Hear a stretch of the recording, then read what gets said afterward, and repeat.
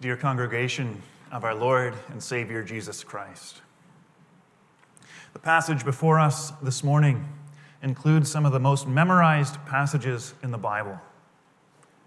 Many of us probably recognize the famous verse 4, "Rejoice in the Lord always." Again, I will say, rejoice. Perhaps some of us even have that written on our wall somewhere. Or perhaps we've memorized verse 8. "Finally, brothers, whatever is true, whatever is honorable, whatever is just, whatever is pure, whatever is lovely, whatever is commendable, if there is any excellence, if there is anything worthy of praise, think about these things." Whether we've memorized them or not, they're worthy of hiding in our hearts. They're beautiful verses, practical verses. But they're only the most famous verses in what is, in its whole, a beautiful and practical passage. The other verses are worth knowing too. You see, in this passage, the Apostle Paul calls the church at Philippi to live lives defined by peace. He calls them to peace in their relationships with one another. He calls them to pursue peace by their actions. And he even calls them to pursue peace through their thoughts. And as heirs of God's word today, we also inherit Paul's exhortations. And we too are called to live lives characterized by peace. There's a question. How can we? One of the things that we've seen in the last couple of years is that even at times getting along with fellow believers can be a challenge. We're different people, different personalities, aren't we? Paul calls us to rejoice and not be anxious. But every morning you wake up to new emails, to new news headlines that strike anxiety into the most calm heart.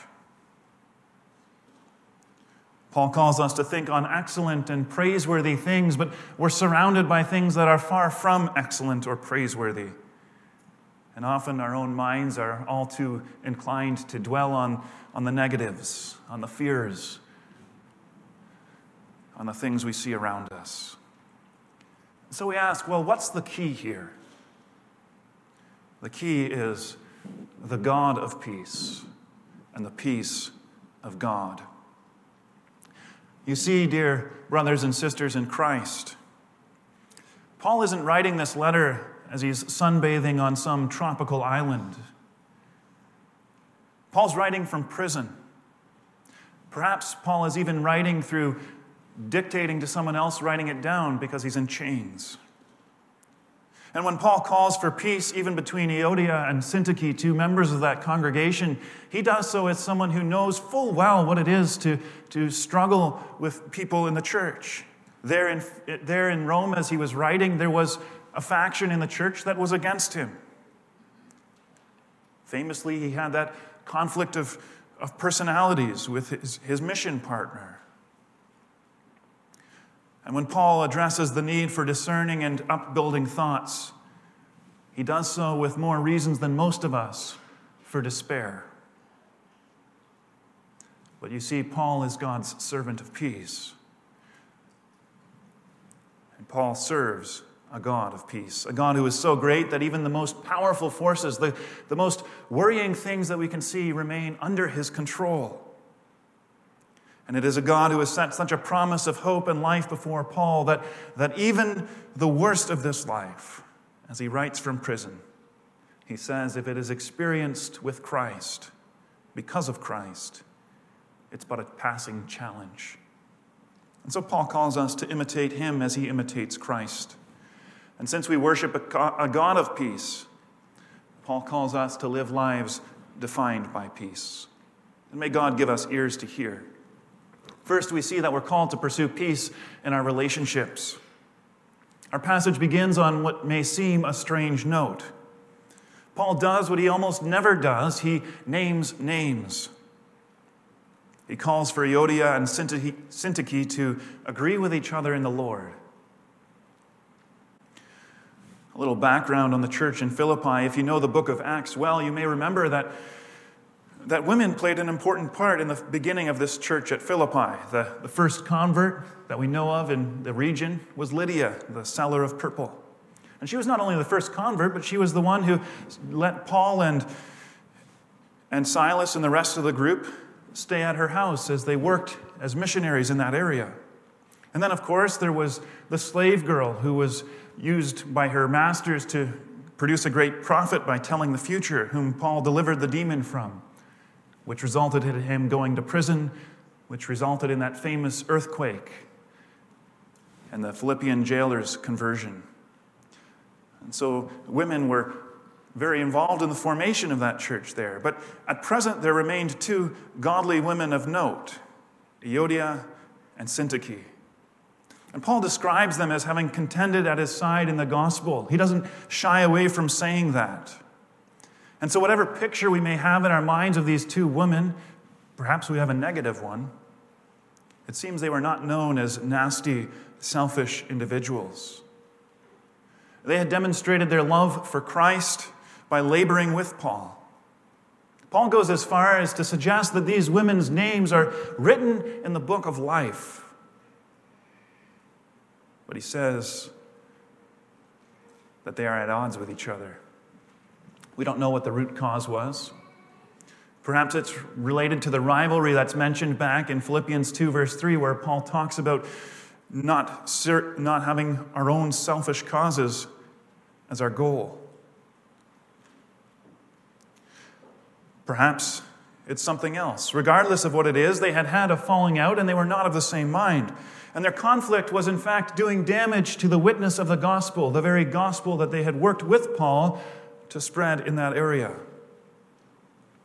Sadly, for most of us, the news of two people at odds in the church is nothing new. It seems that the church at Philippi knew the same strife and tension between members as every church that we've known in this life will, or perhaps has in the past. There's a little poem that describes this sad situation in churches so well. It goes like this. To live above with saints we love, oh, that will be the glory. But to live below with saints we know, well, that's another story. And to our shame, that poem rings true, doesn't it? We admit the challenge of living with fellow believers. Yet notice what the Apostle Paul does when he comes to this issue. He doesn't ignore it. He doesn't just write it off as, well, that's just their personalities. He gently addresses it head on. This was a letter that, don't forget, would be read in front of the whole gathered church. And so Paul boldly calls for them to resolve their tension in public. Now, this isn't a blueprint for us to address any tension in our churches by calling it out from the pulpit. But it shows us something. It shows us how seriously the Apostle Paul took this matter. It shows us how seriously our God takes such matters. And Paul doesn't simply address the two women, he also calls for an unnamed man to help them intervene. This man is unknown to us, but he was very well known to the church there. So well known that Paul doesn't even have to say his name. They know who he is. It's possible this man was, in fact, Luke, the physician, the author of the Gospel of Luke and Acts. But that's only an educated guess. We don't know. At any rate, Paul asks this unknown man to help the women. And the way he phrases his requests suggests that there was probably some effort at reconciliation already at play. That's all the more likely because these two women that he speaks of were known as godly women. They have a desire to serve Christ. And there's no room for harboring tension and dispute in Christ's call for his church. We serve a God of peace, and therefore we're called to live together with one another in peace. But how do we seek peace? Well, this passage gives us some insights. Perhaps it's by seeking a mediator. Perhaps there's someone we just cannot get along with or see eye to eye on something, and so we need someone else to intervene for us. Perhaps it's by doing what that little poem does so well, reminding us of our hope for eternity. meditating on the reality that we and this fellow member share a hope of eternity together. And how can it be that we cannot even see past whatever our difference may be in this life, and yet we look together to share in the same of eternity, worshiping the same God? That too motivates us for peace, doesn't it? We may not be close with everyone in Christ's body, but we're called to be at peace. We're called to share the same mind, the same focus on the glory, not of ourselves, but of Christ. Ultimately, our hope for peace with one another rests on our identity as those who have been shown grace upon grace by our God. When we think about the grace that God has shown us, sinners though we are, it gives us that much more energy, more motivation to show grace to one another, does it not? How much more shouldn't we be known for forgiving wrongs, for seeing past faults? We must pray that God would give us grace, more grace. Pray confidently, knowing that He delights to give good gifts to His people. But Paul's not just talking about this particular relationship. Having addressed the matter of peace between members of the church, Paul addresses all the members, and he calls for peace in our actions.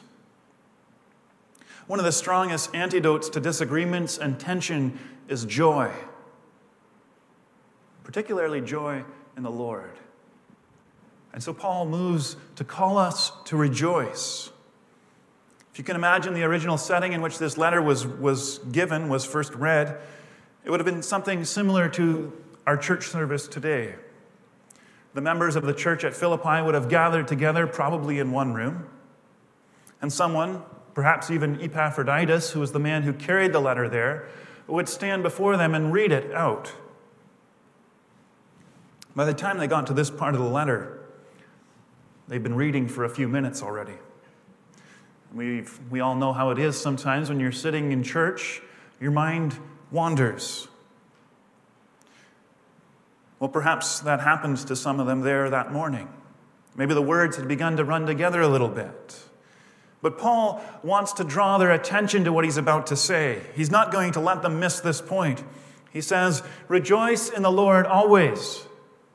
Again, I will say, rejoice." In our introduction, we noted that Paul wasn't writing this letter in particularly joyful situations. Neither were the Philippians themselves much better off. Yet Paul calls for joy. And it's not an idealistic call, it's a real call. He calls for joy because together they have a hope in Jesus Christ that is able to make up for all the sufferings that they're enduring. Whatever they may experience for His sake is worth it. And this joy that he calls them to isn't the joy that we often think about. It's not a joy that's dependent on good news headlines, on waking up and finding out that something good has happened, or on happy circumstances, good news from a friend, or even on good health, feeling great. But it's a joy that's to be ours whatever the circumstances are. Not in the sense of some fake or giddy happiness all the time, but in a deep, immovable joy. A joy that has a hope for the future based on what your Savior has done for you. A joy that knows the God of salvation, a God who has moved towards you in Christ. A joy that is yours when you reflect on all of your sins and your shortcomings in reality. And you recognize the promises in God's Word are that He has forgiven you these in Christ. A joy that comes when you recognize your failures, but you recognize the overwhelming grace of God, the overwhelming worthiness of the sacrifice of Jesus Christ, that you have been set free, that the chains of sin that once bound you have been broken, that God calls you His, and you can call Him yours. It's a joy that King David writes about in Psalm 40. He says, "He drew me up from the pit of destruction, out of the miry bog, and set my feet upon a rock, making my steps secure. He put a new song in my mouth, a song of praise to our God." That describes the Christian life. At least it should. As we think back onto what God has saved us from and to the hope of a future with Him, we have a new song, do we not?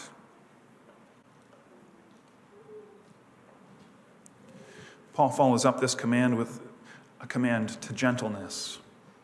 Paul has here in mind the gentleness of Christ. Famously in Matthew 11, verse 29, Jesus describes himself as gentle and lowly. In Philippians 2, verse 6, earlier in this same letter, Paul calls us to share the mind of Christ. How, we ask? Well, by not grasping our own rights.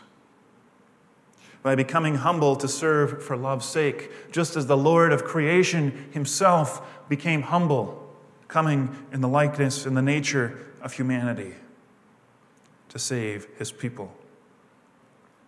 It is this gentleness that will prevent and heal the kind of rift that happened between Euodia and Syntyche. Unlike selfishness and pride, which drive people away, joy and gentleness, they bring people in, don't they? And that too is a wonderful witness to the world in which we live in. When they come into the body of Christ, the local church, and they see joy and gentleness among God's people. It's a witness to what God can do for us. Both Paul's call to rejoice and his call to gentleness find their foundation in the phrase, "The Lord is at hand." The Lord's nearness gives cause for joy. It allays our anxiety. Does Paul mean that the Lord is close, or does he mean that his return is soon? Likely, Paul means both here. They both come to our mind. We're promised that our Savior will never leave us, that he is present with his Spirit within us. That though he is physically in heaven, he has given us this gift of the Comforter. We're also told that his return is soon. At any moment, we don't know. And so we live with a constant expectation of that return. And it is this nearness of Christ that lets Paul confidently exhort the Philippians, don't be anxious. Don't be anxious about anything, but in everything, by prayer and supplication, with thanksgiving, let your requests be made known to God. Perhaps this is the hardest command that Paul gives in this passage. Don't be anxious. Does Paul know what he's saying? Does he know what it's like to read the news headlines of our day and age? Does he know what it's like to hear what's going on around us in the world? We do have cause to worry, don't we? What's going on in Ukraine? How much is that going to escalate? Is that going to affect us over here? In some ways, it already has. What will happen in those people's lives? What's going on in our country here? We see bill after bill become law that opposes the truth of God. Sometimes very blatantly and strongly. What's the future of Canada look like? We see financial crisis coming our way, perhaps. Just this past week, we saw the interest rates reach another 31-year high. We see financial gurus forecasting a recession in the next 2 years. And then we think back to what we've just experienced. We've experienced perhaps the biggest disruption in society since World War II in the past 2 years. Some of us have even lost our jobs. And Paul says, don't be anxious. But dear brothers and sisters in Christ, Paul's not the only one who gives this command. You see, Jesus also forbids worry. In Matthew 6 alone, he forbids it 3 times. He says, therefore, I tell you, do not be anxious about your life, verse 25. He says, so do not be anxious, verse 31. He says, therefore, do not be anxious about tomorrow, verse 34. And Paul reminds us of our Lord's clear command, do not be anxious about anything. Don't be anxious, but rather pray. Prayer is the antidote to anxiety. And recognize that this command isn't coming from someone who's lived in some ivory tower his whole life. Paul writes this with life experience. Paul tells us this as someone who's devoted his life to following Christ and who's paid the price for it many times. He's telling us this as someone who's experienced the threat of an angry mob several times, who's been beaten physically, who's been put into prison, who's been attacked by robbers on his way to bring God's good news to his people, who's experienced shipwreck and more. Paul knows what he's asking here. But still, he calls us to not be anxious. He calls us to find comfort and peace in prayer. He says, "Let your requests be made known to God, and the peace of God, which surpasses all understanding, will guard your hearts and your minds in Christ Jesus." The effects of sin in this world make it a very dark place at times, don't they? But dear brothers and sisters, at the end of the day, we need not be overcome with anxiety. We have a Father in heaven who loves us. More than that, he has promised to deliver us from all evil or to turn it to our good.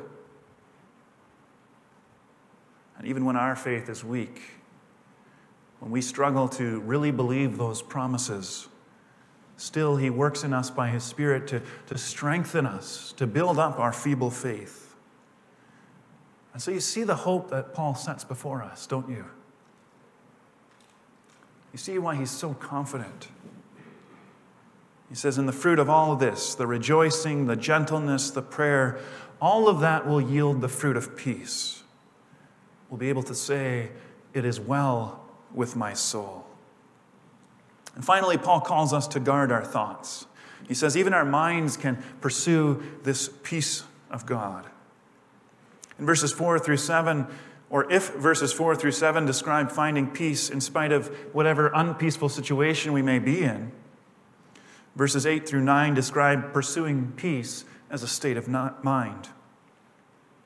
The Apostle Paul is aware of how influential our minds are to our life. So he calls us to harness our minds, to bring them under control, to channel our thinking towards edifying things. At first glance, as you read through this verse, it almost sounds like Paul's setting before us some power of positive thinking. In fact, when Paul was writing this, there was a movement in the Greek culture known as Stoicism that taught something like that. They taught that all that matters, whatever you face in life, is your attitude, it's your mindset.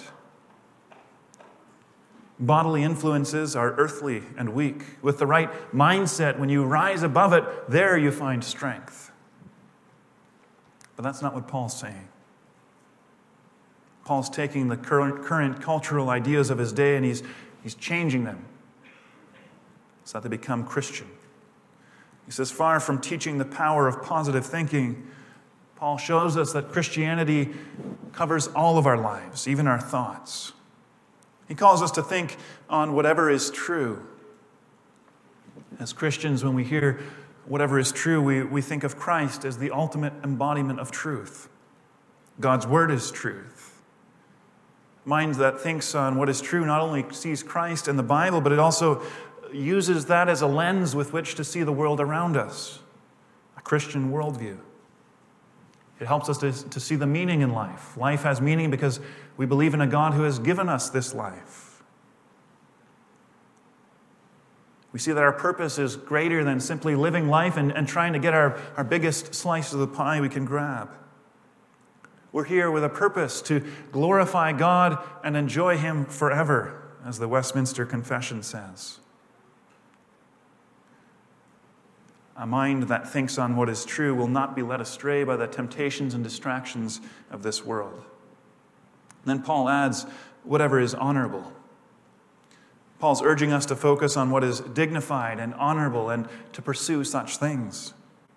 And then Paul says, think on whatever is just or right. calls for the right thoughts, for the right actions, for doing the right thing, and then whatever is pure. Paul's focus here is not only on sexual purity, but on all areas of moral purity. He calls us to thoughts that are good, not tainted with evil. Fifth, he says, think on whatever is lovely. Lovely includes things that are morally beautiful, but it also extends to the aesthetic world, to the world of what we see. As one commentary says, from a sunset to a symphony, to caring for the poor and powerless, all things beautiful. Sixth, Paul says, whatever is commendable. Here, Paul has the idea of whatever would receive a positive review, whatever is admirable, whatever is worthy of honor from other people. You see, Paul's point here in giving us this list of things to seek with our minds is to show us the importance of harnessing this power of our minds positively. Sometimes our minds are open. We let them drift through life like a boat floating down a stream, bumping into obstacles along the way, and whatever we bump into, we think about. But Paul says, no, it's not the mindset of a Christian.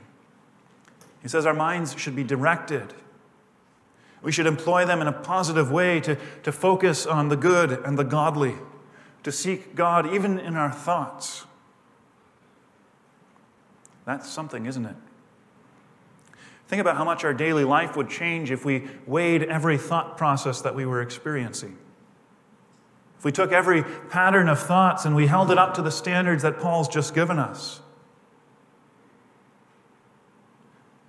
How much of our Facebook or our Instagram or our YouTube feed would survive? How many of our shows would pass this list? Or think about how our actions would change too. I think we would find ourselves putting into practice the things Paul writes of, the standing firm in the gospel in spite of pressure from the outside. Having the mindset of Christ in humility towards those around us. The working out of our own salvation in fear and trembling, not in the sense of an Arminian view of salvation, but in the sense of working towards what God calls us to. We would be considering our works' righteousness worthless, as Paul does in chapter 3, compared to the glorious freedom of righteousness in Christ. All of these things would change in our minds and in our actions. And our focus in life would change too. We would spend more time in God's Word, thinking God's thoughts after Him. And this would change the way we think about life, wouldn't it? As we meditate more on our Father in heaven, on what He's doing here. We would be far more hopeful for the future, far more content in the present, and far more at peace, knowing that our Father holds the world in His hands. And this is not to turn this into a sermon that boils down to pray more and read your Bible more. But Paul does challenge us on those issues here, doesn't he? How much of our worry or anxiety aren't a product of what we allow to take our focus of our day? How much more peaceful wouldn't we be if we were harnessing our minds and our thoughts the way Paul calls us to here, particularly through prayer and Bible reading? It's worth thinking about, isn't it? But the answer that we're left with is not to go home with our heads hung down and to vow to try harder. The answer is to be, as Paul is, aware of what God has done for us in Christ. Aware of who our God is. And the answer is to be captivated with the glory of God and what He has done for us and for you. To be enthralled by our God of peace, to serve Him in all that we do, to love Him for who He is and what He has done. And that will give us this lasting peace. And to that end we pray, trusting that our God hears because He promises that He will hear us for the sake of Jesus, His Son. trusting that He will give us this peace that we pray for, trusting that He is sufficient for all the needs and worries that we may face in this world, trusting at the end of the day that our God is worthy of all that we give Him. Amen.